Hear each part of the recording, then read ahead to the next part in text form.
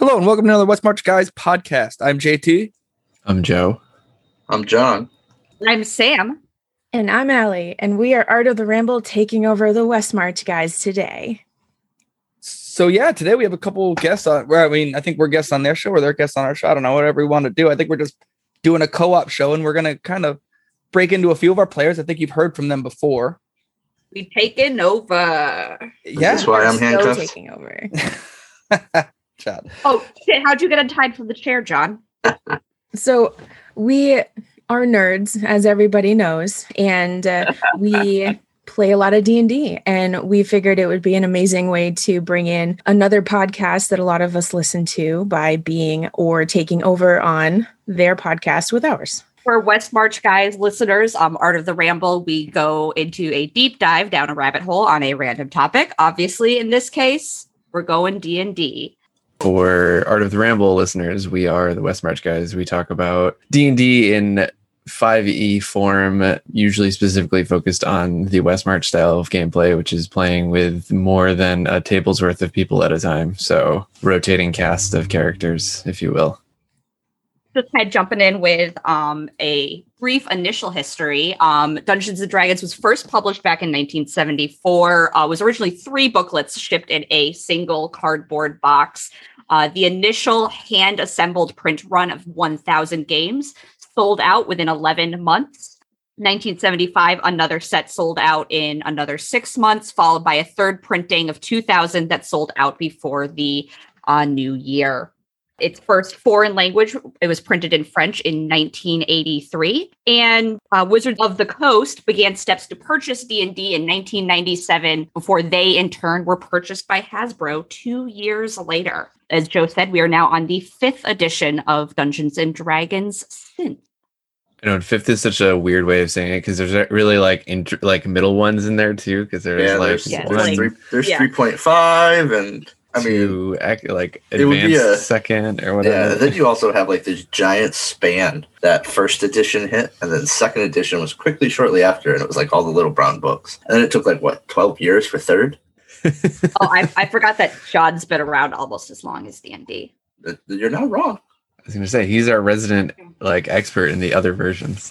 Yeah, I've played all of them except first, and first was really just, as you said, they mailed you everything you needed. Yeah, it was 3 books, and that was pretty much. It was the Player's Handbook, the DMG, and the Monster Manual.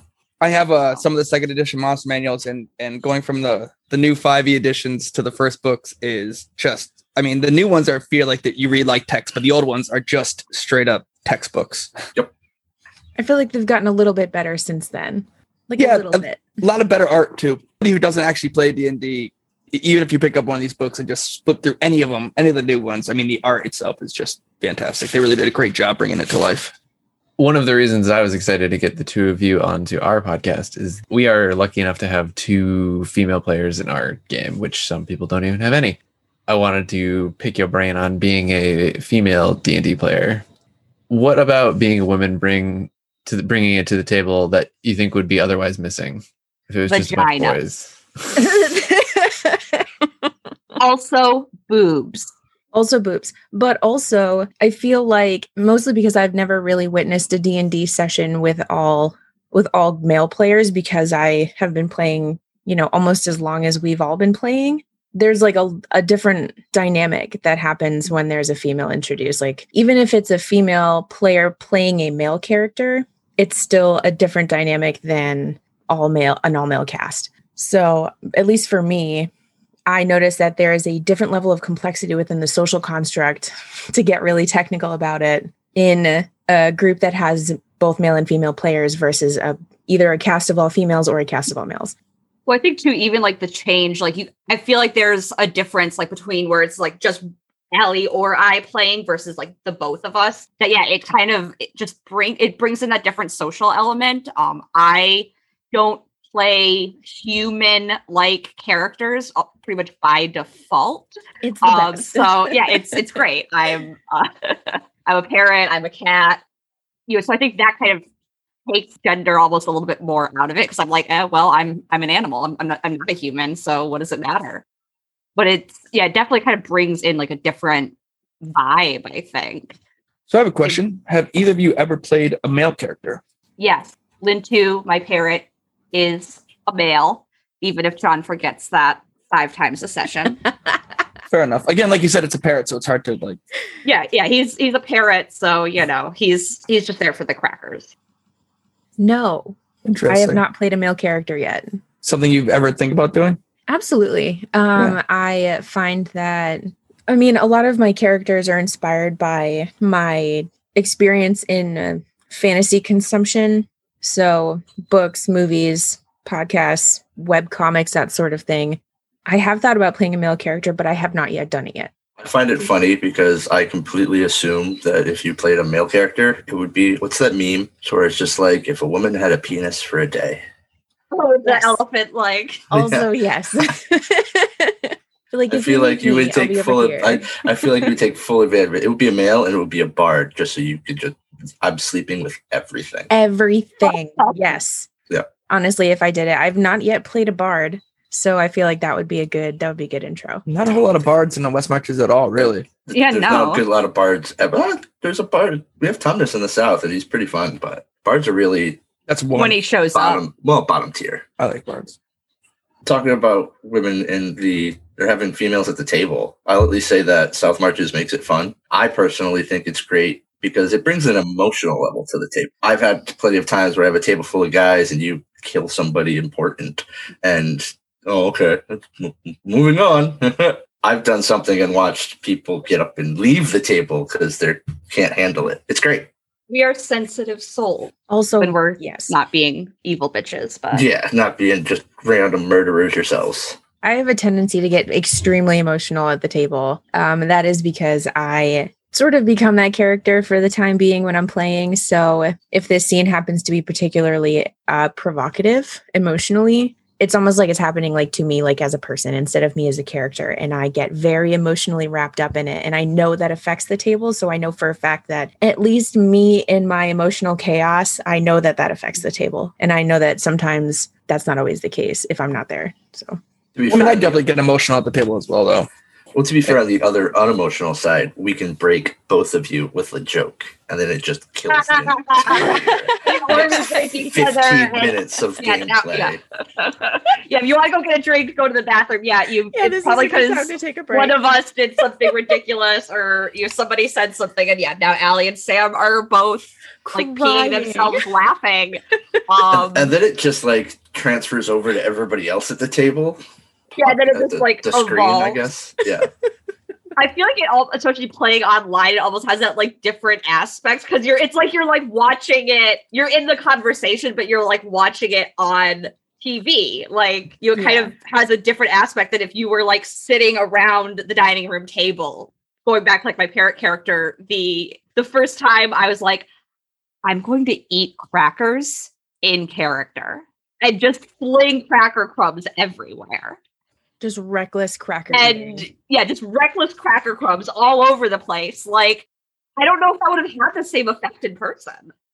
I mean, have you played much in person, Sam? I have never. I just bought my first set of dice. Wow, that's interesting to think about. Oh It must be my weird God. starting during a pandemic.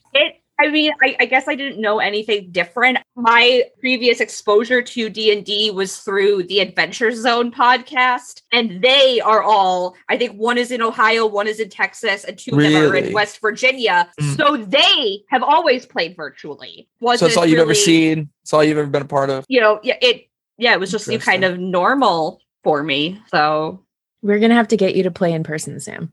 I want to play in person soon. I will not be that DM. I do not want her first experience of wanting to throw dice at the DM be me. Oh, I'll totally take that. I'm Yeah, ready. for sure. I love it. Can't wait. That to means play you're doing it person. right if you get dice like hucked. That's fair. To be fair, that's also why they give us a DM screen. It's Yeah, a it's a barrier. shield. It's not to hide our roles, it's to hide behind. It's true. So I know we kind of got into it a little bit when we were talking about you kind of bards and things. For you guys, do any of you have a favorite class? Wizard. Oh, it's what a hard choice. What a hard choice in general. They all have things I love and things I hate. I've played a lot of different ones. So far, if I was to have to pick a class, I would say cleric. And it's not necessarily because it's my favorite, but because A, I love spellcasting, and B, I love support. So if I have to pick one, I'd probably say cleric, but that's definitely not my favorite because I can't pick. Because I'm playing all the characters I've had, sorcerers I've had, and world. So good, so much fun, all of them. I love clerics. Thanks, because I play a rogue and I like playing a rogue, but rogues are one-trick ponies. I don't care what you are. They're, I hide, I move, I shoot. Right. I hide, I move, I shoot. I like clerics. Clerics it depends how you play your cleric, because clerics have that, I keep the party alive. Like, they're support, but they're like, you can play it the fun where it's like, your life is in my hands. That's the funner one. But I like cleric because I like the ability for divine intervention. There's 1% chance or 10% chance that I can change the world. Go, like, talk to gods, things like that. Just the ability of like high level things that you can do as cleric that isn't healing is fun. So I would have to side with Joe on this one. I think as a overall class, I think wizard is my favorite, and that's not just because I'm very emotionally attached to the parrot. By any chance, is that just because the kill count with that class or that player is just astronomical? I plead the fifth. That's why you play wizards. That's why you play wizards. It's because they can just do everything. So I would say though, my Tabaxi Valfraya probably is the most well-rounded, I think, that I've had, because 2/3 warlock, 1/3 rogue, really leaning into cat-like qualities, but I have the healing, I have the the spells, I have the rogue, some of the rogue abilities. I think it is the most nicely balanced. I don't know if I talk about multi-classing, of course. Multi-classing, yeah. Mm-hmm. I don't know if I would have multi-classed Lintu if I thought about it sooner, but let Aaron talk to you for about 5 minutes and he'll convince you. Oh God, yeah. Not a big multi-classer personally. I like seeing what the ones because I mean, yeah, if you play long enough and you can get all your characters to level 20, all aspects of them high level, then you have some good. But there's something to be said about just because when you get, I mean, like Joe was saying, late level wizard spells. Come on, I mean, multi-class takes away the highest part of your class. Exactly, and that's something that some classes it's not so big of a deal for fighters, this and that. But when you start getting into like sorcerers or wizards, bards, I mean, monks, you can't beat wish spell. Yeah. Can't beat it. It's also the idea of if you have a certain flavor of the character, because if you're going to multi-class, it's jack of all trades, master of none. Yeah, I can see why people multi-class, especially earlier on, especially for specific campaigns. But personally, I love the concept of I love the dream of getting those late level abilities. But it's also in terms of that's why they give us subclasses, so you don't have to leave your own class. For those in the Art of the Ramble that might not know D&D, subclasses is if you're a rogue, you can choose what kind of rogue. I'm a rogue. I want to be an assassin, or I want to be a thief, or I want arcane trickster. Yeah, or I want to be an arcane trickster. So those three versions of rogues is the assassin gets really cool damage. Like if I go first, it's burst damage. The thief is I'm really stealthy, so I can pick your pockets with a high percent chance. And the arcane trickster is I can cast spells. But again, you don't get the high level spells. No, right. But a rogue can't do that period anyway unless they're an arcane trickster. So yeah, that's the rub. And it helps too. Oh yeah, a rogue that can cast invisibility. Oh cool. Okay. Yeah. I remember I've only multi-classed one character and I regret it because I was unable to obtain the level, the highest level you can get with monk, or I think level 20 you get something ridiculous, and I dipped one level into something and I can never get that level now. And that makes me upset. See, never in D&D is a matter of perspective. There's wish spells and gods to talk to, and there's ways. As long as your DM's willing to work with you. I don't know, I gotta ask Joe. I offered multiple times. Right now. Yeah, ask Joe, he'll let you do it. Ask John, you're gonna have to give up something. Thank you. All magic comes with a price. What do you guys think about when we play female characters? Oh, it's so fun. Oh, it's so amusing watching you guys try it's so fun. My first character in D&D was female. I remember. That was Z, right? Oh yeah, I love Z. I'm glad I did it too. I'm at least lucky enough that I don't have to force any of my NPCs to flirt with the female characters, because two of the PCs just flirt with each other. So I'm all set there. That's very entertaining for me. Oh, goodness. I'm going to find a female NPC in your world and I'm going to flirt with her. They'll all be assassins. It's so great. Oh my God. Goals. Succubuses. Nope, they'll all be succubuses. Go ahead. Please flirt with them. It's fine. What a way to go. That's fair. But yeah, I do think though on the topic of like the guys playing females, so like the Wednesday night West March guys streams, I am the only female at the table in a female dominated party. So having, That's true. I've never played a of female the character. other guys playing female characters, and at least one of them leaning into it really hard. Yeah. She looks why. Sheila is basically like, Jersey Shore JWoww. Love that. Just leaning so hard into it. I become like the more like toned down, the more like toned down female character. I have to like You're the mature female. I could just be more, kind of casual about things. Cool. And it's, I don't have to carry the like, I'm the female voice of reason because, it's. I was going to say, you say that he's the female JWoww or the male version of JWoww. I was hoping that you'd somehow pull off a Snooki. I could see it. I don't know why. Oh, God, no. Nope. Yeah, I've never played a female. I think I would probably do the same thing if I'd sleep with everything. I'd flirt with everything. I don't know. Yeah. Mm-hmm. You would, and you would change how you act versus playing a male character because you feel that you'd be able to flirt more. Depends on the character, honestly. Yeah, honestly, when I played a female, that didn't even cross my mind Like, obviously, any more than it would as a male character. if you Personally. played a rogue, seduction and all that is a valuable tool. With If you the play intention of trying to obtain information and stuff. Yeah, if you play a Yeah. wizard, you could just be snooty, and I would totally play a wizard like a Karen. Oh, man. Oh my God. No. Your Is she a character high goes elf? so fast. -40 your charisma throw. No, it's not a lot of wisdom, I think. It's all intimidation. I'm sorry, but this inn owner doesn't seem like he's really paying attention to our table at all. We should speak to the manager. We should speak to the owner of this bar. You be Oh my Zone of God. truth. Were you ignoring us? No. Exactly. 100% wizard with it, yes. Oh, goodness. Oh, goodness. Prestidigitation. This table is filthy. Look at this. Now it's clean. I Oh love my God, I it. really want you to play that character so I can kill her. I didn't know that it could exist. I really want you to. There's my chronomancer. It'll be a female. Female. Oh, That's- man. I love it. Kind I of raised 3 kids.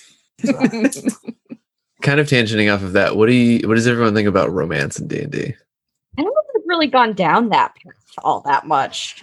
I don't know. Lintu's has a very committed romance with like charcuterie. That's really about it. Lynn 2 has a very committed romance with an orc currently sitting on a Oh helicopter. no, that is true. That It's him true. and Olga do have a little bit of a bromance. But yeah, I mean, other than cheese boards and murder, he's pretty open. He's Can I not get that he's on a not real shirt? committed. Cheese boards and murder. Yeah, D&D. That's kind of funny. There you go. Now you Out of context, go wear that in like a convenience store or something. Or like go or a grocery wine shopping. shop. Well, go Yeah. grocery shopping while wearing that Wear it shirt. to a Yeah. convention. Yes. Okay. I'm into So, it. I'm into it. I expect to cut West March guys when you Yep, when you license start doing the cheese merch. boards and murder shirt.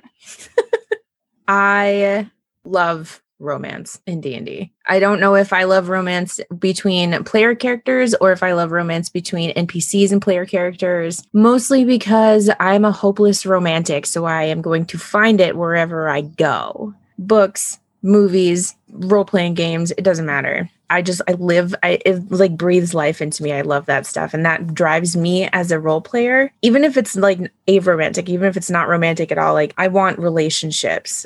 I want to know the bar owner. I want to take their kids out for cotton candy. Like I want to romance the red. When teeth have you behind the ever bar. took anybody's kids out for cotton candy? When have we ever encountered kids? Fair, but Kids are kind of something that's avoided in D&D, I think, because of how many things die. It's like, But To be like, honest, I never really you thought know? about kids. Yeah. I mean, the occasional you find a note in the guard you just killed that's like a letter from his kid that morning. Have a good day at work, Daddy.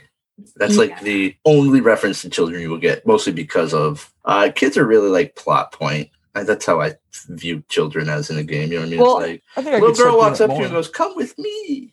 Yeah, However, or the creepy children I'm in the about to say, woods I that you used- gave us. I use Yeah, that was children in my terrifying. game. I will say. Yeah, but like not in the sense of like, oh, this is the bar owner's like 2-year-old daughter and she's like super cute on the bar. And like, I've never encountered a character where I wanted to be like, oh my God, they're so cute. Like, I mean, for all you know, those creepy kids in the woods could have been a bar owner's 2-year-old no, daughter. those creepy kids in the woods were horrific. So that's kind of my take on romance. I sort of force it, I guess.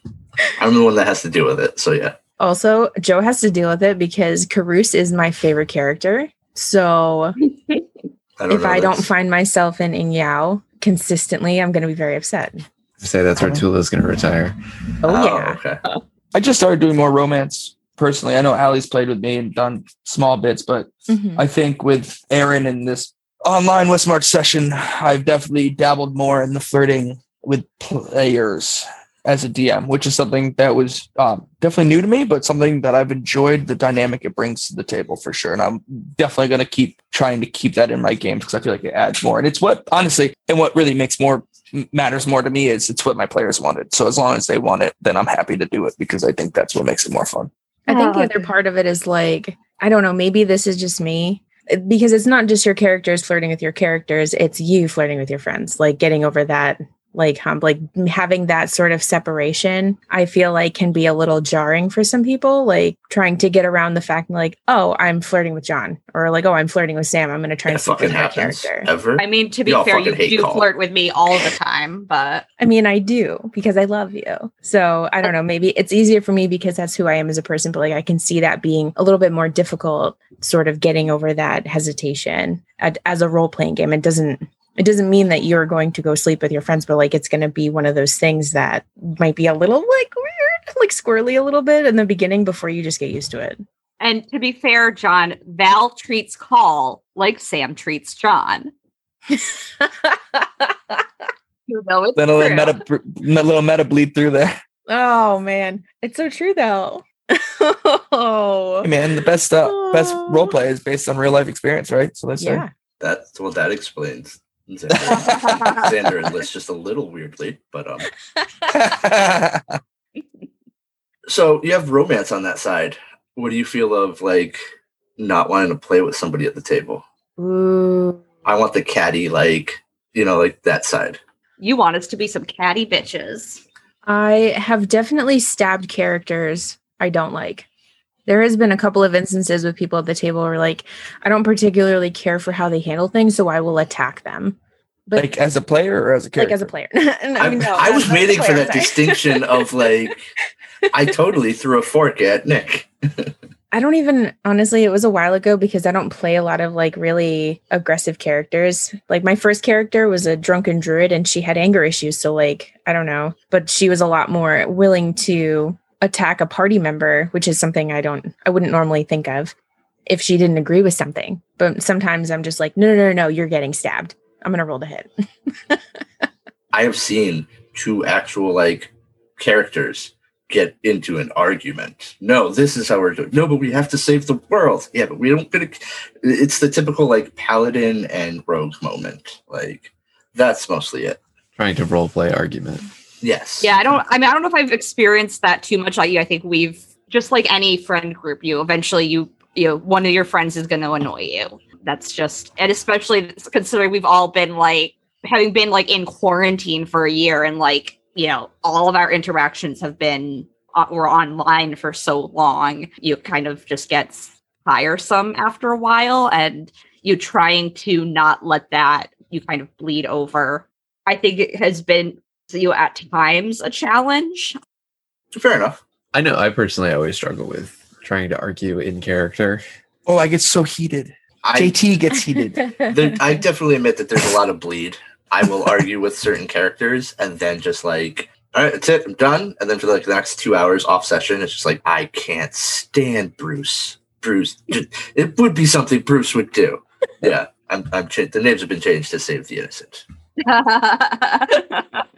Yeah, I have to step back sometimes while I'm playing, and especially if I'm DM. I feel like from a player, I'm more apt to argue in character. It's definitely as a player. As a DM, I'll argue, but it's like it's funny. You don't want to get too mad, right? Like you got to like let the players do what they're going to do. Like what they're doing is probably not that big of a deal. Yes. Like I don't say I'm a yes man for as a DM, but it's like it's as long as it keeps the group happy, and sure I'll allow it. Is like a lot of is like the go-to line. Yeah, I'll allow it this time. Think about this next time. Try to give them an ultimatum about how to not get into this argument again. But yes, but I try my best to do that. But yeah, no, I mean definitely I've gotten heated. I've definitely gotten better now than I was when I started, for sure. But I find it happens sometimes. Picking on the captain, like I felt picked on for a second and had to remember, no, they don't actually. They're not making fun of JT. They're trying to hit this captain. You want to talk about that? Let's talk about when you can't hit your players and they just goad your NPCs. Oh yeah,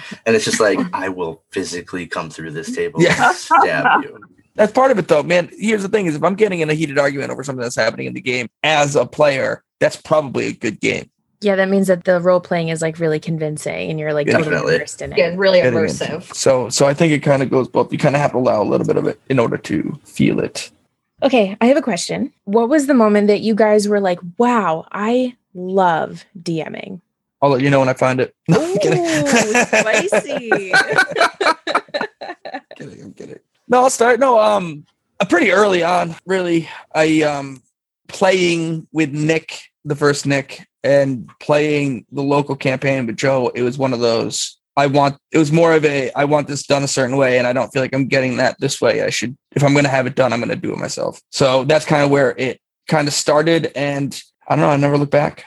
Nice. So sort of you wanted the full control over the world. Yeah, I really wanted to see a session go where I wanted it to go. And now that I got the bug, it's like, okay, that's not that hard. I agree. It's a lot like, it's a joke, but it's a lot like I could do this. I'm going to make my own, and I'm going to make it better with blackjack and hookers. For me, it's a couple of things. I like the long con. I think like if you attribute it to you're writing a movie, and here's that one hook that took 2.5 hours to get through. And if the audience just goes, it's the Luke, I am your father moment. The lore hits everything's wrapping up and just bang all together. It's the infamous sessions that everybody will remember. The children in the woods being creepy. You know what I mean? Just being able to write that kind of stuff. You mean the creepy children in the woods that ended up possessing me? See, for me, that's like a touch the bottom and push moment. For me, it was the first time I got like everyone at the table to laugh. I don't have it specifically in my head, but it's every time that happens when either everyone's dying or you can just see like smiles on people's faces. Cause for me, that's like, that means I'm succeeding, and doing that is just like, yes, I need more of this. If I can cause this to happen like once a week, this is great. I don't know if it's the smiles for me, but it's when they're arguing with what they're going to do next. That to me is my favorite. No, well, that too, argue what they're going to do next, or here's a puzzle, and then watching them just go nuts and just spitball and talk about here's a piece of lore. Well, what if it's and they're just conspiracy theorying? That's the best. Just watching the wheels turn. As a player, I love that, because then it's like, that's the kind of stuff that gets you thinking about the game outside of the game. I like that. Joe was saying like a session that, something happens and everybody erupts into laughter. And then it's like 2 days later and you're at work and all of a sudden you bust out laughing because that memory comes burbling back to the surface. And you're like, oh yeah, I can't wait to go back. Like, that's what I love about it. What's a movie that you guys have seen and you've gone, oh my God, this is a D&D setting? Or like, oh God, that's a natural 20 if I ever saw one. Like, I've been watching Avatar: The Last Airbender again, and the whole thing is a D&D campaign. Oh my God, you're right. It really is. I couldn't believe it. I watched through. I'm like, wow, I wish I'd thought of this by players. I'm going to take the easy out to this answer, and Avengers is honestly just, Guardians of the Galaxy is just the Avengers playing D&D. Oh, man. There's a wonderful meme for it. I will say that anything Hawkeye does is a natural 20. I love Hawkeye. It's just a rogue, or a ranger, with plus 25 to hit on his arrow. Yeah, just the, I'm going to shoot this at a very long, just all of I rolled a 2. That's a 27 to hit. Yeah. I thought you took up golfing. Yeah, well, I played 18. I shot 18. Shot 18. Yeah. For me, a setting I've always wanted to try and use, which is not fantasy at all, is the like Futurama. like the world building that show has, and just like layers on top of layers with like the old world, and like like our current time versus like the Undercity. yeah, which is like all the Yes. mutants and stuff. I don't. It's Yep. just every time I watch it, I'm just like, That would be a cool one to do. There's a lot of like worlds like that too. I mean, there's plenty of Doctor Who that I want to go with a sci-fi twist and be like, but it's futuristic. You would have to like purposely make it that. yeah, it's sci-fi and the D&D mechanics are tough to overlap. Yeah, find a different game at that point. Mm-hmm. While we're on the topic of TV movies, I'll drop some more fact bomb on you. Do it. So John may be probably one of the only ones old enough to remember some of this. There was actually a Dungeons and Dragons animated series that ran for 3 seasons from 1983 to 1985. To be fair, it ended when I was born, but I know it exists because okay. I've watched it as a teenager. In 2000, a feature film based on Dungeons and Dragons made its way to theaters, featuring Jeremy Irons. It's the big bad. Yep. He was the voice of Scar in Lion King, if I'm correct. Despite the game's popularity, the film had a $45 million budget, but was a major box office flop, earning only a measly $33 million. It's a legendary fail. Like, it's a cult. Is it failure. good? See, I thought it was okay. The problem is it watch does not reference D&D in many aspects. Like, everybody wanted so many. Like, if you contributed it to like a Marvel movie right now and you're just like, oh my god, Easter egg, Easter egg, Easter egg, there's like 3 in the whole movie. Like, the only spell they actually by name is Feeble Mind. Maybe we need to do and it's like in commentary where she's like, if I had to talk to you, I would just cast a Feeble Mind spell on myself, and that's it. Our like after dark mashup is we get drunk and watch the D&D movie. Like, spells happen, they do certain things, but it's really just following 2 rogues. And it was during a time where they tried making the plucky like comedy character, and it was Marlon Wayans, which was great, but it just didn't fit with like D&D. The setting that they were doing, but it was such bad acting. Never even heard of it. All of them. I've never heard of it. Jeremy Irons as the bad guy was hilarious. Not Bruce Campbell, because that's Evil Dead, but the guy at the end that like just the things that you got to watch it. It's so bad. Sam, and your little thing is that have you talked about the TV movie? Like, so that is where I'm getting to. That's worse. So this is where we're going to take a dark turn for a second. In 1979, James Engard III, he was a 17-year-old student at Michigan State University, disappeared after leaving a suicide note in his dorm room. And the private investigator, William Deere, his investigation largely theorized on Engard's involvement in D&D. The private investigator later wrote a book about the case, which subsequently was used as the basis for a 1982 made-for-TV film, Mazes and Monsters, featuring a Mr. Tom Hanks in his first leading film role. So that's probably not one of the biggest highlights of his career. I was not thinking of that, but yes. Mazes and Monsters. Mazes and that just seems like that is so the generic D&D like brand. So that's fucking awesome. Was there a different movie that you were? There was the D&D movie that came out in 2000 and change. Is that what you said? So the first movie was 2000. The Tom Hanks one was 1982. So there's a second D&D movie, like an actual like we're going to try to do this better. It was made for Sci-Fi, the Sci-Fi Channel, which just says a lot about its budget. Ooh. Oh yeah, from the makers of Sharknado. Yeah, and it did get better on a lot of points. It was almost fan service. They did what the first movie didn't do. There's another one that's being made right now, isn't there? Yes, featuring Mr. Regé-Jean Page and Chris Pine. So, I'm in. For those of you who are familiar with the Bridgerton phenomena, you know Mr. Regé-Jean Page. Yeah, nope. Ooh, I'm so excited for that. Okay. I don't know if we'll see his butt again in a D&D movie, but I'm willing to hold out hope. I don't know if I can. Are we supposed to come on this and stump the stumpers? Miss, did you know that the Last Windhunter, the Vin Diesel movie? Yes, I actually. Based upon his D&D character. Yeah. Oh, I did not know that was on my facts list. Character. Yep. He's actually one of a number of celebrities that have been identified themselves as being D&D players among them. He was one of the first. I think it's 3.5, might have been fourth. The book has the intro, like the first notes as you open the page, is by Vin Diesel, and it's him playing, and it's about him playing D&D.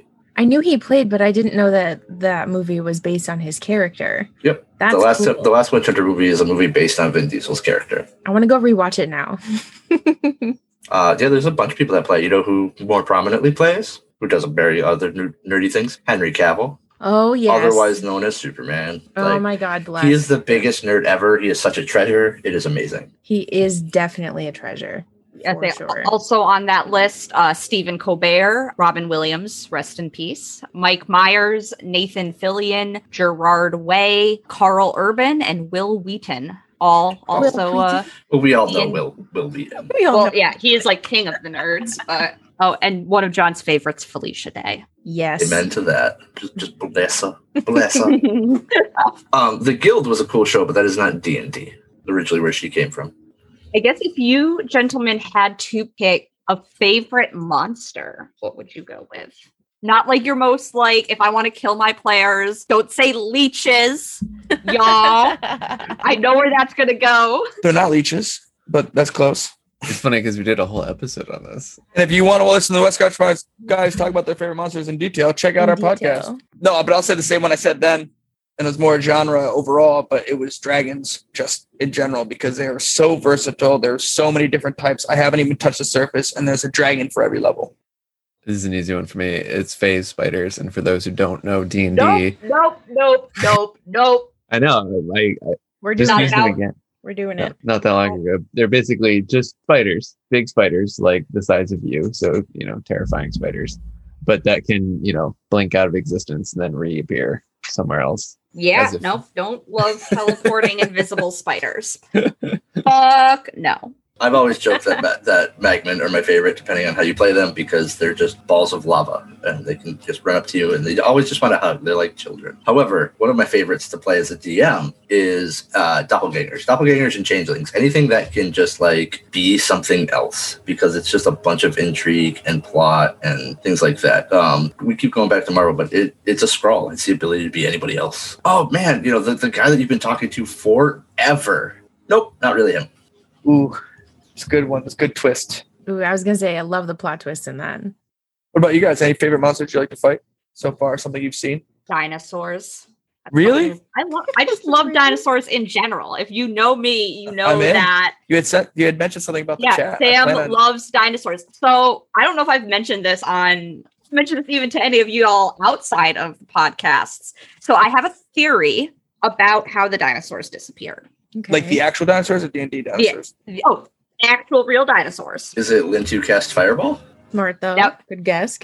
No. So this is a theory that I've had almost like 10 years now at this point. Wow. So this is baked into your soul. It's also how I think like the world is ultimately going to end. This is like super tinfoil hat crazy conspiracy theory. So what if there were dinosaurs and then like aliens from another planet came along and were like, no, we want these. And they just like scooped a bunch of them up and took them off to another planet to study them or whatever. But then like, what if one day they're like, well, we're done with these. And they just beam them all back. And you wake up one morning, JT, there's a Triceratops out there fucking eating your garden. You're not going to know what to do. We would definitely not know what to do. Yeah. I think I would just shut my door and go back to bed. Would you shoot it? Yes. Yeah. I would go farther north where it's colder because they're warm-blooded, right? Fair. I mean, I'm smart enough that this is where our understanding of dinosaurs are the dinosaurs that we know, and a Triceratops is a herbivore. I will not shoot it. Give me one of those other ones that I know is going to eat me. It's dead. Yeah, if you can kill it. That's cool. Yeah. That's a cool theory, though. That would be crazy.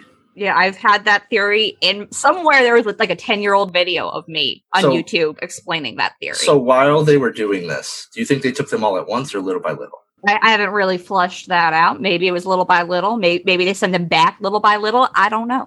So I'm just saying, because does that mean that like in the dinosaur world, there's others that are just the conspiracy theorists that people get abducted, UFOs are real if they didn't take them all at once? Or the fact that when they bring them back, the dinosaur's like, I was abduced. John's fleshing out the new theories for his campaign. Yeah. Well, Like, I mean, all of the dinosaurs that come back would have been dinosaurs that were abducted. So they would have all, lived through that same experience. They would all know that the aliens were real. When at that Imagine point if they'd the still aliens be brought them a back couple with the million years ability to old then still? communicate. You think they're still alive on the spaceship? I don't know what kind of alien technology is out there, y'all. Fair enough. Elliot, what about you for favorite monster? I would have to say, honestly, I'm not even sure I have one. Really? I've been playing long enough where I think I've been up against a lot of the big ones, the dragons, the beholders, the sea creatures, whatever. I'm blanking on the name, but I really like monsters that make me think more than just point and shoot. Does that make sense? So Are you talking about intelligent monsters or yeah, they have something else you have to kill them other than shooting at them? yeah. So I like monsters that have tactical More of a awareness, or they strategic have the ability component. to bring in other combatants that divert your attention from the main character, which it forces you to be more efficient with your action economy in terms of who do I take down first, the 6 1-point guys or the 1 6-point guy, On minions in the DM world. Yeah. And it's something we've been talking about a lot more using between all of us. It's all about action economy. When you get into a battle, it's about mitigating how many actions each side of the team has. And like you said, when it's just one big bad person and everybody can just shoot it, it doesn't make anybody have to really save their attacks or anything, if that makes sense. So when you add a bunch of level 1 monsters in, it's suddenly now other people are attacking you, the other shit that has to die. On the other side of this, favorite monster, but I'll diverse and say, what was your favorite kill? What throughout your characters, what is that one moment of I killed that? I don't know. I've killed so many things. Yeah, I was just gonna say, I killed a lot of things in my D&D life. Interesting. I don't have I could probably pull up half a dozen kills at this point, because I love doing the sharpshooter between the eyes, or the decapitation, or I want to go Indiana Jones. I want to plunge my fist into the heart of the monster, pull it out, and eat it. Exactly. You ran up the dragon's tail to just stab it. Yeah. Yeah. But I do have one D&D moment that I think about sometimes, mostly from a writing perspective, but also if I wasn't playing D&D, I would never have thought of this. My very first D&D character, Tosu, she's my drunken druid and I love her so much, was in the air as a bug because she was doing recon. And the cave came rushing out. Basically, something triggered the enemies in the cave to come rushing out. And she basically escaped out the cave entrance, dropped her wild shape mid-air and landed like a crater in the open field and cast spiked growth in front of the cave. But it was just the cinematic bug flying through the cave, dipping and dodging around the rocks and stuff as the enemies are coming rushing out and they're opening out into this field. And she basically goes up and comes straight down like a crate and just creates this crater of landing in the ground, and spike growth just erupts everywhere. Cool. I think I was there for that. Yeah, I think about that sometimes, and sometimes I get super excited about it because I'm oh man, that happened. That was so cool. That was cool. That was fun. That was neat stuff. I forgot what we were fighting. Undead, I think, if I remember, if I can bug Joe correctly. Yeah, it was definitely undead. It was some wizards ? Yeah, it was a horde of zombies and skeletons and whatnot. Yeah, that was fun. It was great. That's when Joe learned about pinch points. Yep. Kill pockets. Who was I even playing then? Was I playing my gnome sorcerer? Yeah, because that was with Johnny. Oh no, that was with Nick's monk. Nick's monk, yeah. Yeah, that was Dura. Right. Yes. Okay. Yeah, we're digging real deep for that information. Had to be 4 or 5 years ago. Mm-hmm. On the topic of action economy and such, so one interesting fact that I found when I was doing my digging for this episode. So the 3rd edition was released in 2000. I don't know if this is still true. I assume they would have fixed this. So in that edition, a house cat could perform several attacks per turn, potentially dealing several points worth of damage, whereas a regular human only had 1 to 4 hit points, meaning that it would have been completely feasible for a regular common house cat to kill a person with low hit points. Have your cat scratch fever? Just think of that next time you're trying to sleep at night and your kitties are wandering around the house. To be fair, humans, that was a human wizard. But yeah, there is a lot like that. I think there's bugs, mosquitoes, and other things like that would do the same thing. 3.5 was so bad. It was fun. That was Pathfinder, right? No, Pathfinder stemmed. Sorry, so she's talking about third edition. 3.5, yeah, 3.5 happened when they tried fixing a bunch of stuff, but really they just added a bunch of cooler stuff. Pathfinder derived from 3.5. I follow you. And then fourth edition was pretty much meant for Roll20 Online. Fourth edition was a card game. So third edition came out in 2000? 2000. When did second come out? 89. Sounds about right. Right after it was released. Not the first edition was No, released. so let's First edition was 79. Yeah. So let's just talk about 10 years, then 11 years, and then 3.5, and fourth came out all within the span of, I think, 5 to 6. And then fifth, so another third 10 was years 2000, later. fifth was 2014. Fifth was 2014? Yeah, so 14 years. But Sixth yeah, in those edition's 14 right around the years. corner. It is. Oh, dude, I'm going to be so pissed. I'm You have to relearn it. Why? Because you bought all those books? Not just that, because I know this edition now. It's like literally you'd be learning something from scratch all over again. And they added all these expansion packs and all this stuff. If they went to sixth soon, I'd be like, looks like I'm still playing fifth.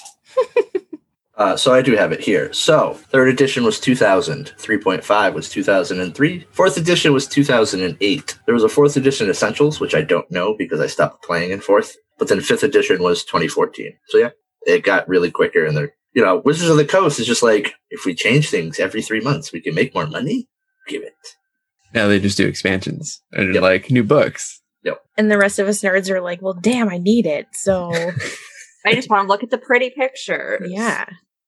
I guess wrapping up, let's do a quick round. Favorite D&D moment? So as a DM, as a player. Don't everybody go at once. I think I have mine. So I think my favorite DMD moment is when I was playing as a player, my wizard, and I dimension doored with Allie's monk onto the back of a dragon.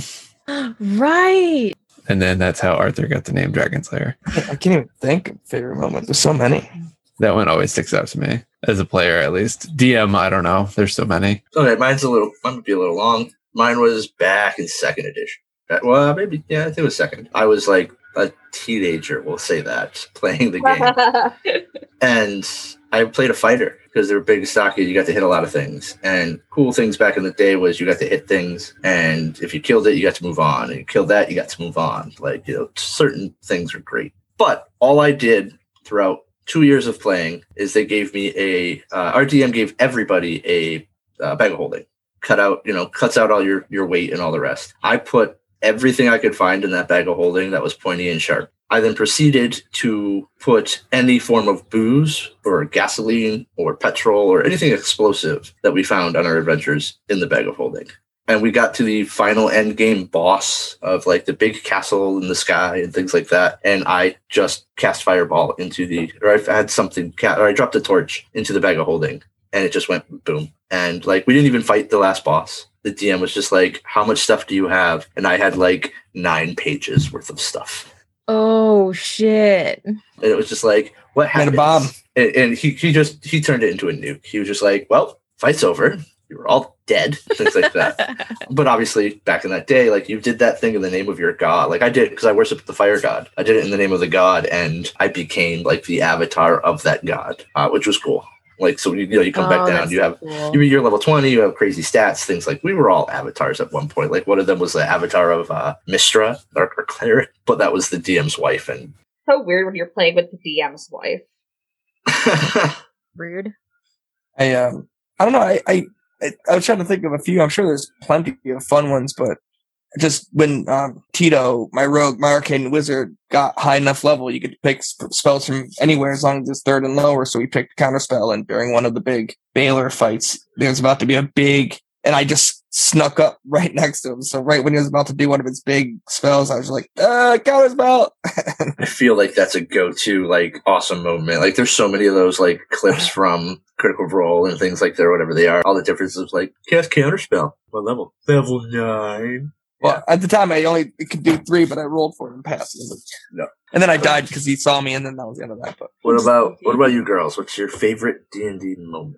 I would say one of my most memorable so far was when you sent us to the blacksmith's house or whatever, and my parent hid inside the house or behind the wall to cast his spells.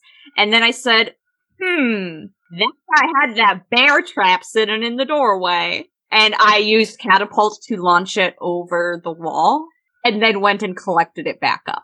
And have been carrying it around with me ever since. I'm waiting for the day. So at this point, I have a little, like a keychain size bear trap that I'm holding around with me everywhere. Just waiting to launch it onto some unsuspecting baddie. That's a shrunken, yeah. Yes, yeah, it is shrunken down. Because, gotta have it for easy transport. You have a bear trap grenade. Yeah, basically. I've thought about using it a few times, but so far, every time I have, somebody else has killed the thing that I was going to launch it at just before I could do it. Really? Like, somebody else killed something in that game. You didn't kill it? No. I find that suspicious. What about you, Allie? I think one of the most comical ones that I think of, it wasn't comical in the moment because I was very stressed out because I don't often fight one-on-one. It was with Lysandra. Lysandra is a rogue, and I don't know, maybe it's just because I'm consistently unfamiliar with the class, but I forgot all of the rogue statistics. I forgot all of the things that a rogue does, and it's me and another NPC that I'm combating with in close combat. This was the doppelganger. Yeah, the doppelganger fight. And I'm just running around the room. Like, I'm just throwing things and running and hiding because I don't remember that I have, it's not evasion, it's, what's the other one that takes half damage? Uncanny dodge. Uncanny dodge, thank you. So, I see, even now, I don't even remember that I have it because I never think of it. And literally, I'm just taking damage and I win by a scrap. And afterwards, I'm like looking through my character sheet and I was like, wow, I had like 6 things to help me with that fight. And I was just running around the room like a lunatic, like on top of myself. A giant list of poisons. Yep. And I was just, I had so many things in my kit that I could have used, and that could have been a baller fight. But really, me as a player was just panicking the whole time and just consistently running around this tiny room. Yeah, you're the person with no backup. Yeah, no, it was just, it was not funny in the moment because I was like, am I gonna die in this room by myself to this doppelganger? Like, this might be where I die. And then I ended up winning by like, a hair's breadth. So like, afterwards I was looking through my page and I was like, oh, uncanny dodge. Oh, I have all these poisons. Like, oh man, I have so many things I could have used. Like, maybe if I had just paid attention to the fact that I'm a rogue, I guess I could have done better, but... I feel like sometimes it's those moments where you like forget that you can do X, Y, and Z and do something totally like off the wall that you're like, because your brain is like cranking so fast. Oh yeah, I get total lizard brain sometimes. Oh yeah, absolutely.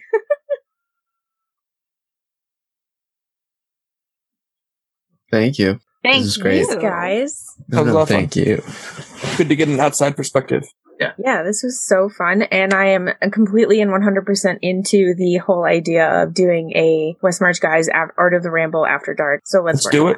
The topics that we couldn't talk about today. We're gonna make it, we'll make it get ourselves in one room and just that is a great idea. It'll be easier to stream it if we're all in one room. So for Art of the Ramble listeners, please check out the West March Guys. They have a ton of information in regards to D&D. They're amazing, and we love listening to them. And so please go show them some love. And for the West March Guys listeners, please check out Art of the Ramble. I mean, you guys cover pretty much everything, right? Yeah. Pretty much everything and anything. If you have an idea, head us up. Thanks for tuning in. Yeah. Thanks, guys. Thank you, guys.